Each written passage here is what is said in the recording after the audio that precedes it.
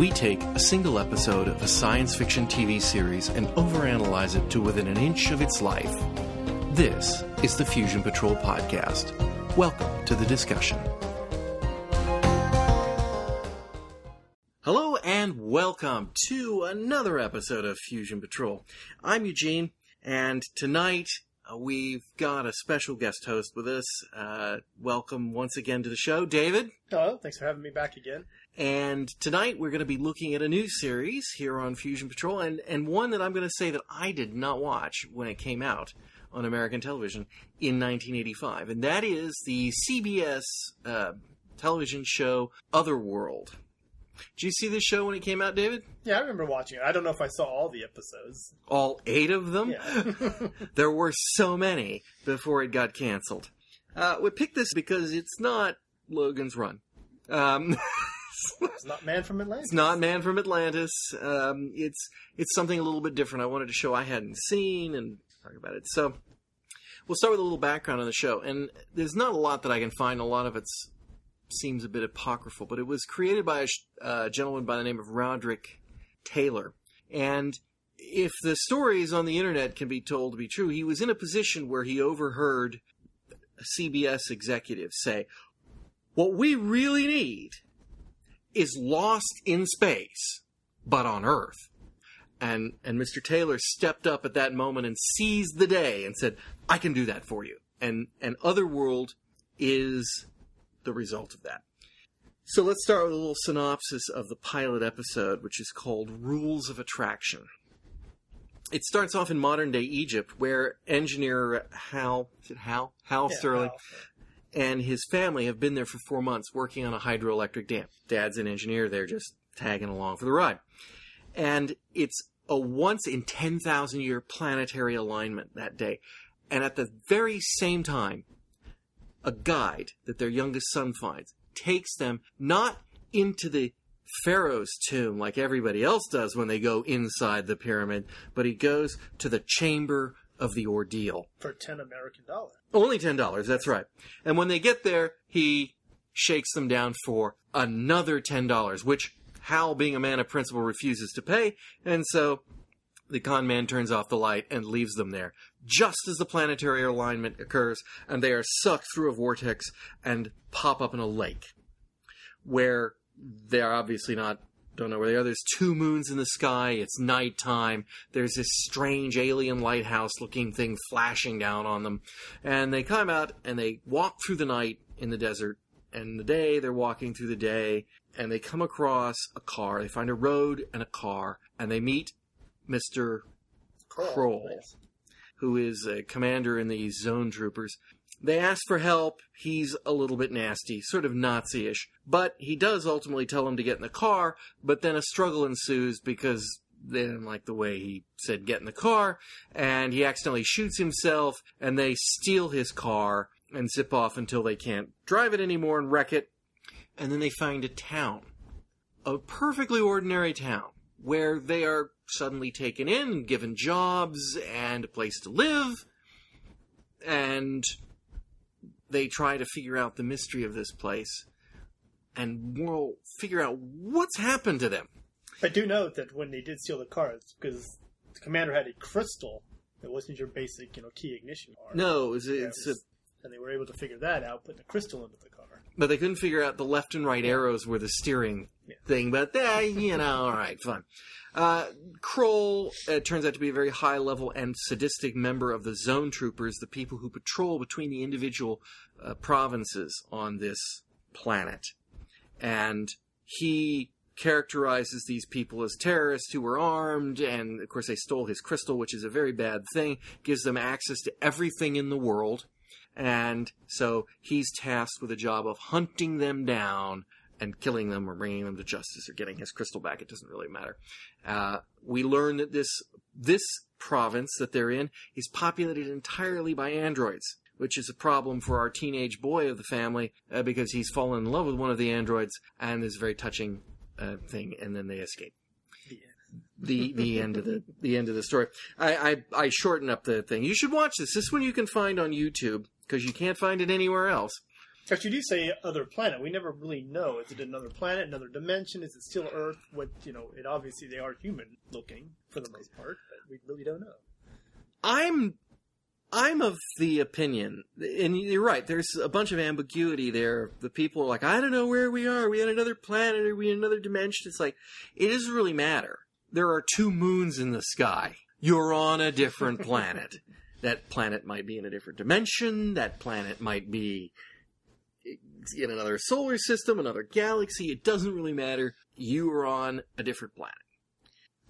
So what did you think of the episode as a whole? And did it work for you? I enjoyed the episode. It's not great sci-fi. I mean, it's your typical stuff. There was a lot of jumps and skips. They kind of jumped ahead of things that they shouldn't. In real life, you wouldn't react in certain ways, but that is kind of one of the ways TV has to work to get you into these situations. Yeah, one thing I liked about this episode was, and I've talked about it on Fusion Patrol before, and that's this pilotitis, where you get an hour-long series, and it's got a high concept they have to establish. And they spend 45 minutes establishing the background, and then they spend 15 minutes with an actual story in that universe. Now, they avoided that beautifully in this episode because they just flipped it on its head. 15 minutes to establish the entire thing, and then spent 45 minutes in the android world. Yeah. I'm not sure that worked, but I appreciated their attempt to not do it the way everybody else did. I mean, there were a couple things that really bugged me. And the first is that they come up in a lake, they're in Egypt, in a tomb, and then poof, they're in a lake with 2 moons. First off, you've got to be pretty damn sure you're not on Earth. Right? Yes. I mean, you've gone somewhere and you're not on Earth. You have to believe that. Second, there's this lighthouse thing that keeps beaconing them. That's right on the shore of the water. We never see what they do with that, which is apparently nothing at all. Yeah, because then it immediately cuts to them in the middle of the desert. And the next day. And they say, we've been walking all night long. So they didn't go to the man-made object, or the obviously man-made object, on the shore of the strange lake where they popped at. And I didn't buy off on that one too much. No. The dad is an idiot. He's supposed to be an engineer. He's supposed to be a strong hero type, but frankly, he strikes me as an idiot. Oh, kids, I told you this is going to be a great adventure. I mean, way to put a spin on it, Gad. We're trapped on an alien world, and we're going to die in this desert if we keep walking, because he's not smart enough to hide from the heat of the day either. They're just walking. And then when they meet the zone, this is the part where they meet Kroll.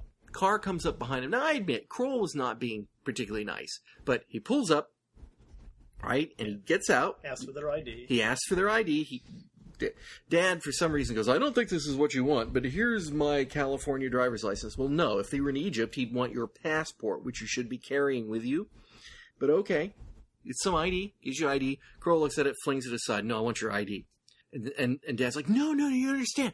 We need help. Now, let's put this in context. They're in the middle of a completely alien desert. They don't know where they are, and they're completely and utterly lost. Here is a car and a man in authority. And he may be an ass, but we need help. And the guy says, get in the car. And Dad, what does Dad do? Does Dad say, let's get in the car, the one way we might survive this desert and not be killed? With the man in authority. I mean, yes, he might be an asshole. He might arrest us. He might do whatever it is that he does. But at least we're not walking aimlessly without water in the desert. But no. Dad goes, well, no, you don't understand. We need help. And then get in the car. And unfortunately, Kroll grabs the boy, who's the closest one, whose name is Smith. We'll get to that later. And he's kind of manhandles him towards the car, which gets Dad all pissed off to the point where he attacks the guard. And they struggle. And then somehow he shoots his gun through the holster, hits his own car, and bounces back and knocks himself unconscious. Now, I don't know about you, but if I were in a situation like that, I don't think I would struggle with him in the first place. I would have just gotten the car and said, we've got to be better off in the long run going to wherever he's going. I would think so, yeah. Think so. But then having gotten into this struggle with him and having him shot himself by accident, I would not leave his unconscious body in the desert, because that's tantamount to murder. Exactly. And steal his car.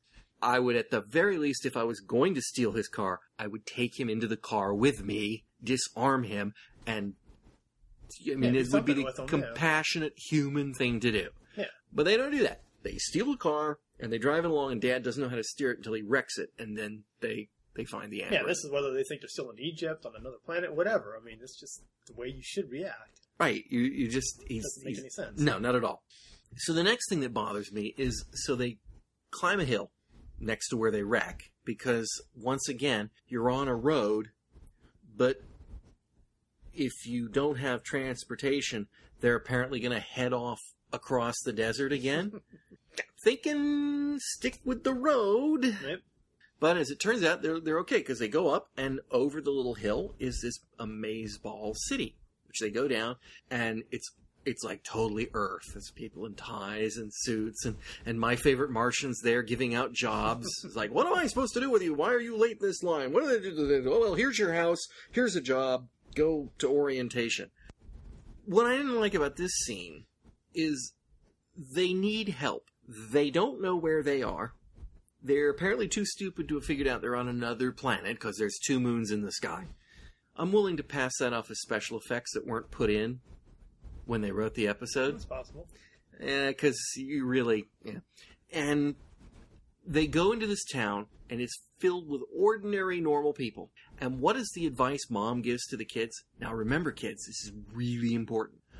Don't talk to anyone. And she doesn't just mean the kids. She means all of them. The whole family. Mom, Dad. It's like they're just going to walk around town and look around, and all the people are walking by and walking their dogs and saying, hello, and, you know, what a lovely day it is. And not one of them are they going to talk to. Because that doesn't make any sense. Not whatsoever. It's like other citizens from your country. Why aren't you talking to them? Say, hey, they speak English? It's like, hey. You know, we're not going to... We need some help. We're lost. So that part of it was, you know, very... What we learn is that androids are being created. These are all androids in this place. Plasmoid androids who bleed and think and feel and have emotions. And so their new ones are created, and they're supposed to get in this line, and they give them jobs and houses. That's the way it goes. So they're so humanish that they get, you know, they think they're just somebody made a few extra androids that they weren't supposed to, and they assign them to a place to live while they learn about this world.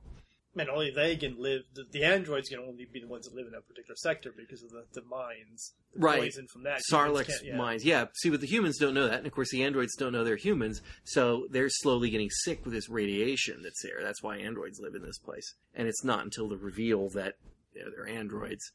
The main thrust of this episode and why it's called Rules of Attraction is the son falls in love with the beautiful girl android who falls in love with him. That would be Trace, the son. The boy, yeah. The girl is Nova. And is it supposed to be teenage love is just like that? You know, just like instantly turn on a light. He sees her, she sees him, they smile at the table the very first day of school, and then, you know, she asks him a question. He was so smooth. I gotta give him that. Because they are androids, they use phrases like, you were born yesterday, and they mean it, right? But he doesn't know that. He thinks the phrase is, you know, you're naive or something like that. And she says to him at one point, because he doesn't know these important things, he goes, you really were born yesterday, weren't you? And he says, and this is so slick, no. I was born today, meaning when I saw you. I mean, talk about smooth operator. Now that was... What a player. That was a... And she's totally hook, line, and sinker takes that one down. Eventually, they find out that, you know, they're going to die, and so they have to escape. And what they learn is that there are 78 provinces, right. 77 or 78 provinces. I think there's 77, and then there's the capital or something like that. It's kind of like the Hunger Games. There's all the different districts, and then there's the capital that runs the zone troopers, and that's... and they move. It's also very much like the Star Lost, because the premise of the show is going to be that we move from different culture to different culture, totally independent of one another. The only thing that links them is the zone troopers. They are the only people who are allowed to travel between the zones. The forbidden zones between each one. And so it's, and as they say, it's like Lost in Space. You just go from a different place to a different place week to week, but they do it on a regular TV budget that way. I think it almost be considered like a precursor to Sliders or something too, even though that was definitely dimensional. Dimensional it was all like the slight differences that Earth could have. In a way, we're getting into that society too, since as far as we can tell, they're all human based, even though they're human androids in this particular society. That one particular place they went to. So yeah, I mean, it's a very. Imagine if we sat here, we could come up with a whole bunch of shows that really followed that same format. But this one really reminds me of Star Lost, more so than Lost in Space. They try to escape. The boy doesn't want to leave the girl. The girl doesn't want the boy to leave. And there's some dialogue about... Because as an android, she's discovering love, and love really is. At least from what she you see, now, this is what I did like about the show, in particular about the episode, is that they did try to explore the nature of humanity. And I'm not trying to make that sound more grandiose than it is. But in other words, the android is as human as the boy. And he wants her to leave her family. And her family, she doesn't want to leave her family. She loves her family. She's not going to just pack up and leave her family. And, he's like, well, but it's different. Yeah. Well, is it? Why doesn't he stay and leave his family? Yeah, is it? Well, he'd die. I mean, there was... Yeah. That part but that's of it what she brought up, and it's she like, said, we'll find a way for you to survive. Well, Then he said it's different because you're an android. Is it? Yeah. Is it really different? Yeah. And of course, the point of the show is that, no, it's not different, but I'm going to argue that it is different. Because is the bond between a parent and a child something to do with the biological dependency that the child has? In other words, you bring a completely helpless creature into the world, and it, of necessity, must cling to its parent to survive. And do we interpret that as love, or need, or dependency, or a range of all of those things? Because, of course, this is the time-honored dilemma of growing up, is that you grow up and you separate from your parents. That's what happens.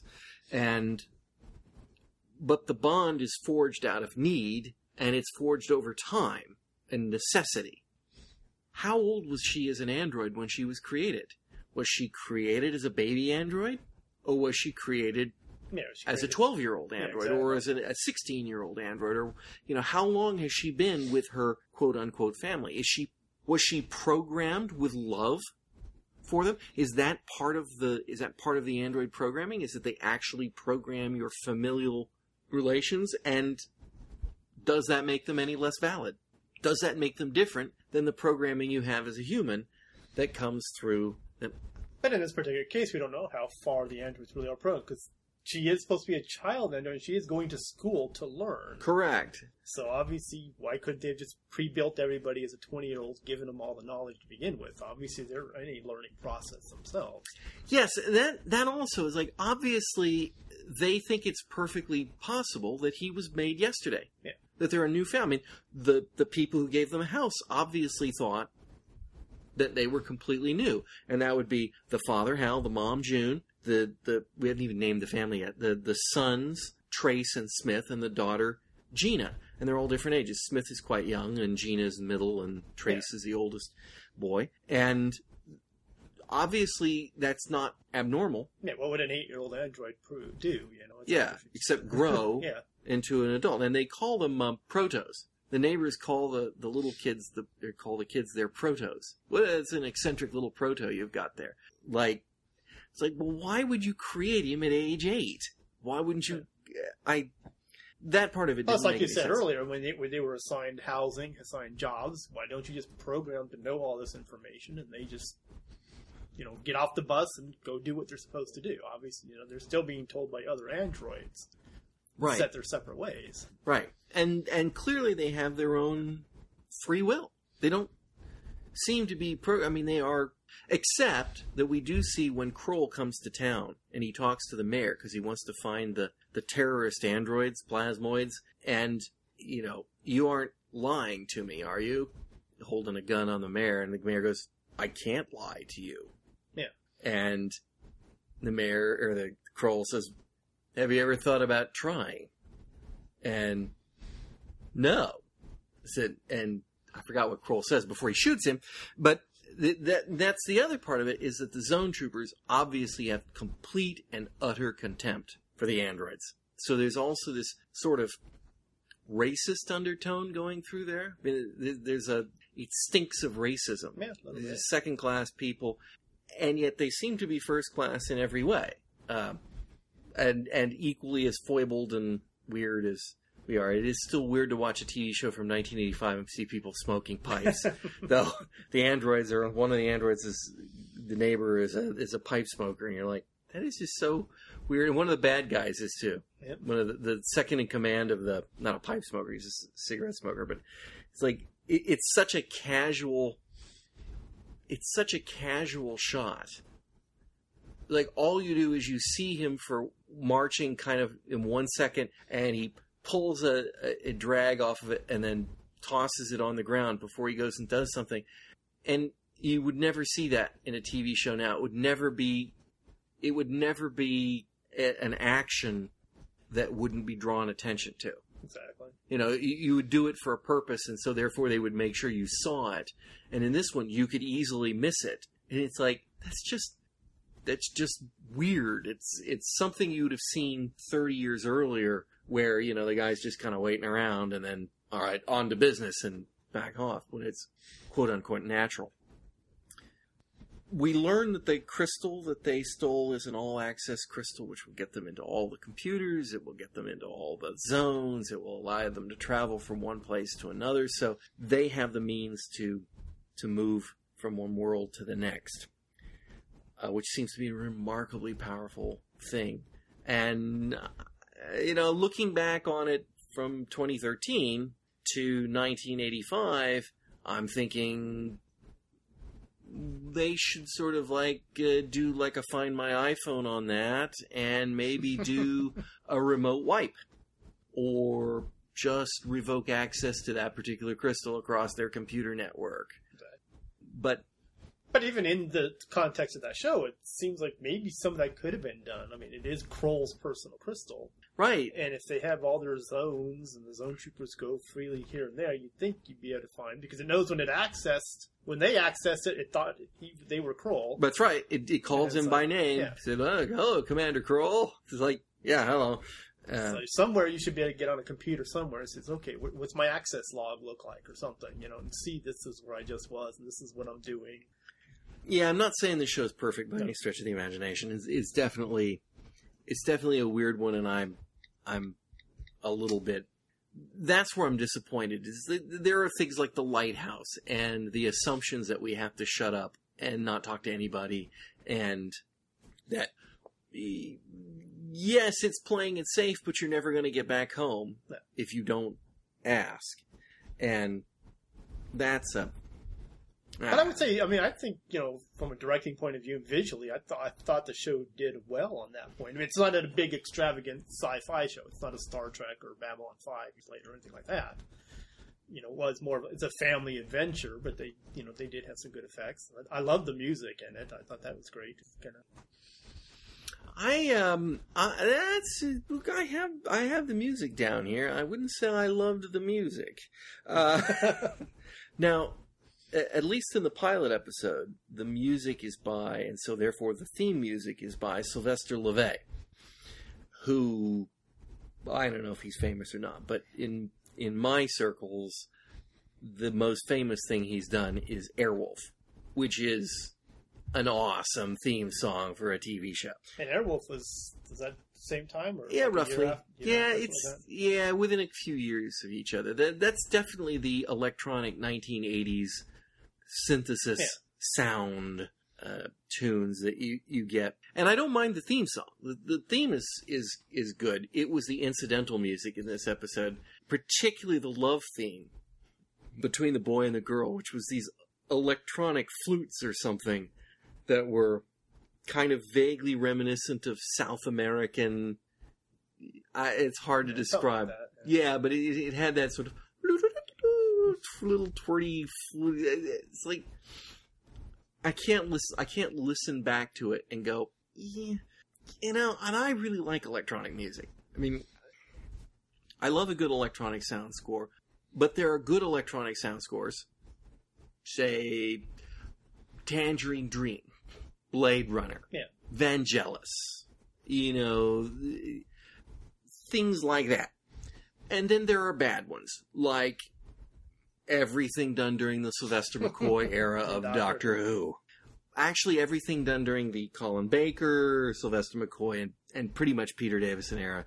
The first bit of Peter Davison was okay, but then they got just worse and worse and worse.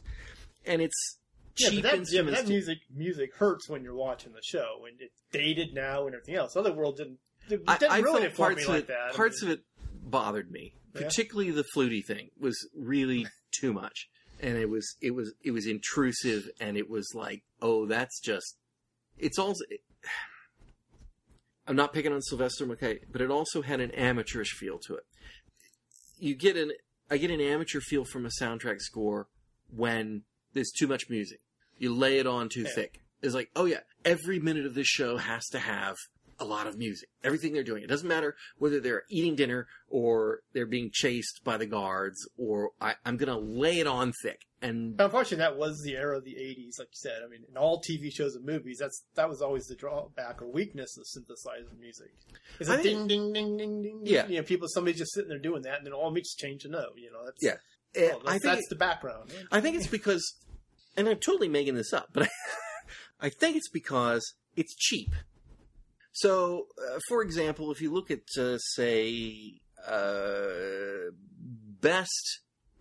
I'm going to go with best music soundtrack of a TV series in the United States, and I'm going to plant the flag down and say it's original Star Trek. It's memorable music. It's orchestrated, but it's not a huge orchestra.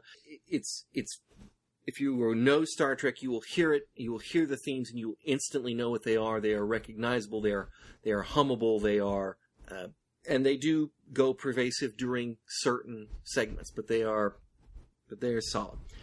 But it costs money to put a band or an orchestra, and so they only have so much, and then they, of course, reuse some of it as again in later episodes that fits.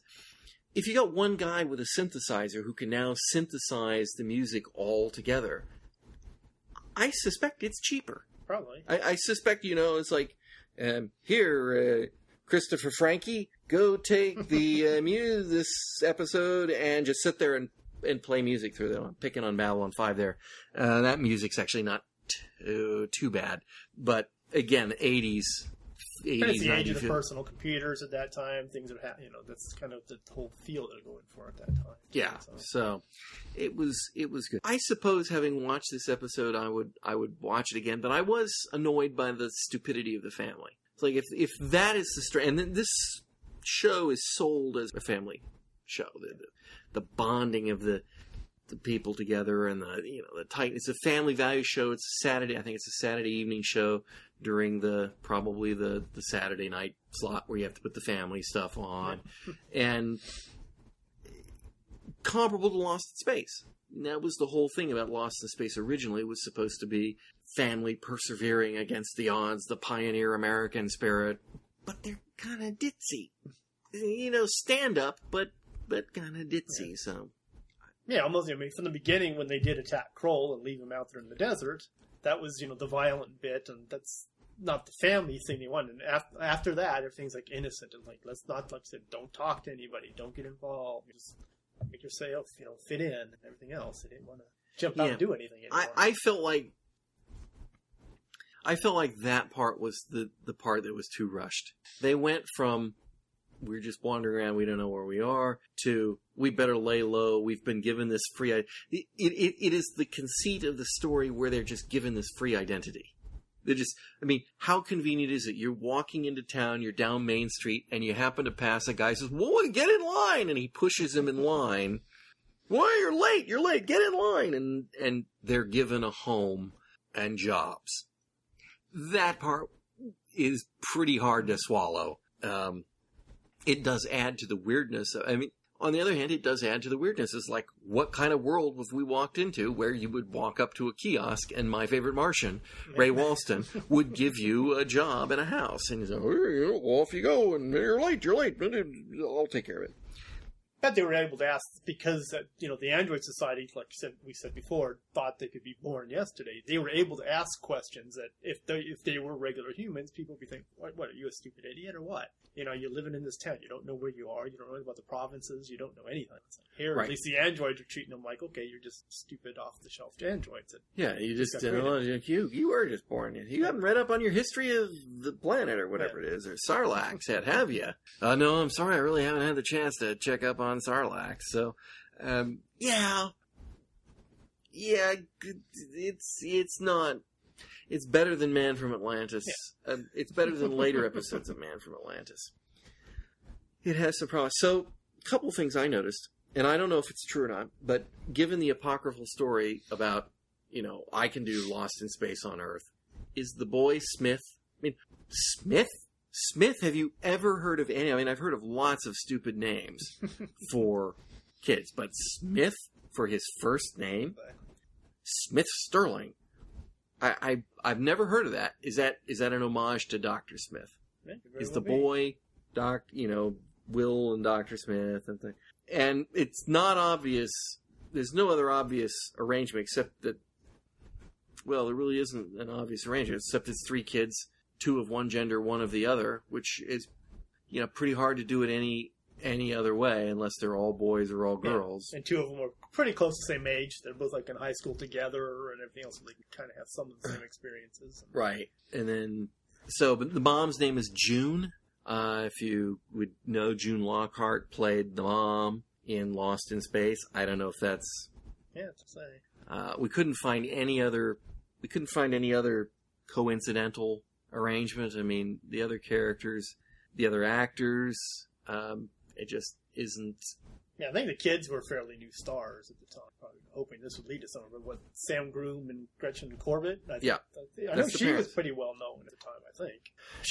You would see her in things, yeah. She would turn up in Rockford Files. She was Jim Rockford's attorney, which was a semi-recurring character. Yeah. She might show up 3 or 4 times a year. So it's not maybe a little bit more. Not so they're trying to get some, they got some likable leads there, Their mom and dad, Sam Groom, you would see him in a lot of shows in the 80s, just guest stars in here. And he's also a likable guy, if a little bit stupid in this show. Because the kid that plays Smith, this is his only episode. Spoiler. But, no, it's not. It is? He comes back? He comes back. So, tipping this one off in a spoiler, the pilot was actually 2 hours long. And they split it into 2 episodes. But not episode 1 and 2. Correct. They're episodes 1 and 5. So episode 5. Continuity. Yeah. Episode 5, he'll be back. So that's even more interesting because that means they made a 2-hour episode. And not only did they avoid pilotitis by making the pilot part of it only 15 minutes, but then they went ahead and actually told 3 stories in the pilot because they had to split it up. So it'd be interesting how episode 5 plays out. Yeah, if it's like, well, we just left the android city. It's like... So the other thing that we should tell you about the premise of the story is that in addition to these, there was wars of unification. We get a little bit of the history. There were wars of unification, and the 77, 78 provinces were brought under the control of Tharn or Thurl, Emar, or whatever the main province was. And there are legends that people came from other planets. And there are these obelisks, and they're Egyptian. They've got the eye of Horus in them, or maybe it's the eye of Sutek, I don't know. And they're, kind of stationed almost like a signpost. And they go out into the Forbidden Zone. And the girl explains to the boy how we have this legend that people would come from other planets, and then they would follow these back to Emar, I can't remember what the main province was, but back to the main province, and what happens there? They go back to their homeworld. So, of course, that gives them we have to just follow these this trail of obelisks, which, if you think about it, based on the premise of the show, if there's like 77 districts, that means that there's potentially 77 episodes. Exactly. Which means that this trail must do this circular, spiraling kind of loop to get to the main province. Otherwise, it wouldn't take them through all the provinces. So they're going to have to follow this ridiculous pattern until they get to the... I mean, at some points, those obelisks seem to be very close together. What are they, 10 yards apart? It's like they're pretty close. Yeah, I mean, they are like standing stones. Yeah, it's like... They look like standing stones. They're so close together that you can see the next one and the next one down the desert. So, and I think we see 3 at one time. So I think my guess is they made 3 of them, and then they just moved them around and placed them wherever they needed to on the set. So there's one other thing I wanted to touch on. And this is a scene when the boy is trying to get the girl to leave with him. And she, he pulls the whole, well, it's different, you're an android. And she says, you think it's different because you were created by God and you have a soul. And then she says, well, I want to show you something. And they leave and go out the window and they go into the underground complex where he's never been, and they go down this big bank of elevators, and they get to this low, and there's wall after wall after these little dots. And she walks up, and she says, each and every one of these is the memory or something of one of us. And she points to one, and she goes, this is my soul. Can you show me your soul? And he doesn't quite go teary-eyed, but he really looks like that's the most profound thing I've ever heard in my life. And, and they embrace and they have a big lovey, huggy thing. I'm not sure I get that. It's like, I'm really not sure I get that. It's like, can you show me your soul? You've shown me a point of light. Exactly. What assuming that you believe in a soul, which obviously they do. I mean, obviously that's up to the original programming too. So it's obviously whatever the programmer's beliefs were, but even still, I don't know.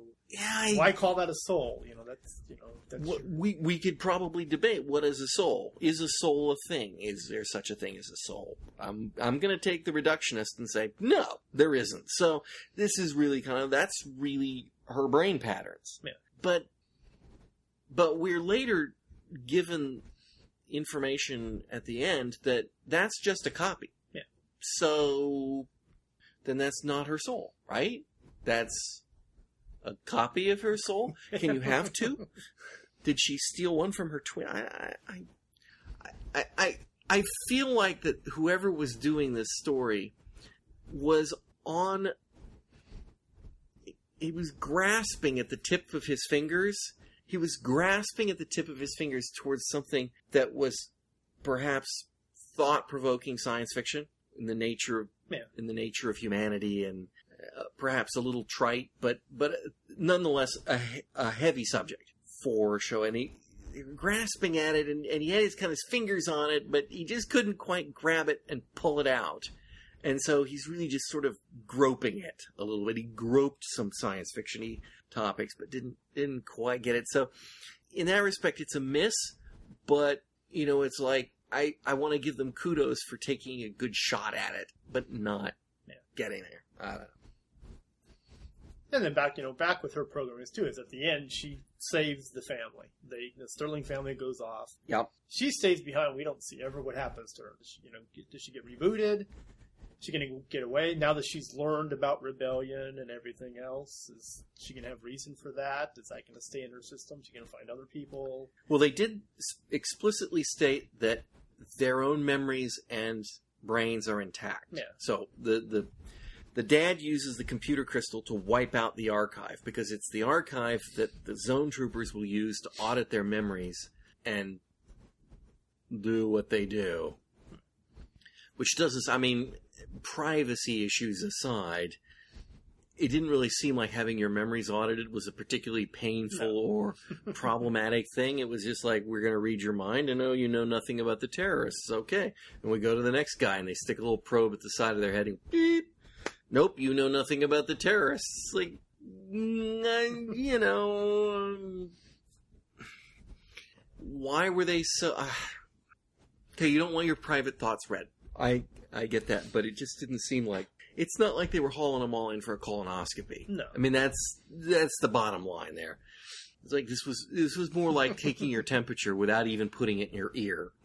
I was at the doctor the other day. I've never had this done. They did my temperature by this thing they tapped on my head and swiped from the top of my ear across my forehead and down in about that long. Okay. It was like that. Temperature's normal. I'm like, what the heck did you just do? Get an iPad imprinted inside your forehead or something? I don't know, but they said, oh, this is a thermometer. And I'm like, that works? I said, oh, it's a lot easier on kids than it is sticking something in their ear or in their mouth. And then I started to go, or in there, and then they cut me off. So that was about as invasive as that, this memory probing technique. So it was like, no big deal anyway, but they said they erased it, but they were very clear. This will not hurt you or any of the androids. You will still have all your own in your brain. So no, nothing happened to her unless Kroll came in and killed her.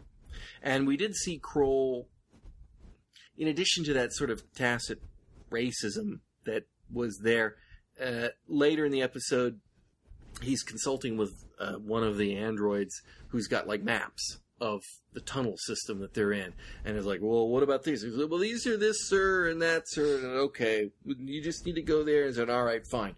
And they walk away and they just kill him. They just shoot him dead. And no provocation of any kind. No, it was, you aren't human and I don't care. And yet Nova knew the system herself. So was that programmed into her for some reason? Why would you do that? It's supposed to be top secret tunnels that nobody knows about. And yet she knew her way down there and was able to help them escape. Maybe they aren't. I mean, there was no... They didn't say it was top secret. They're just disused. We don't use them anymore. So, the fact that... But why program it into her at all? You know, why does she need to know? If you got to go to school and learn everything, you know, why would you know the tunnel system? She was there to learn poetry at school. Yeah. Android poetry.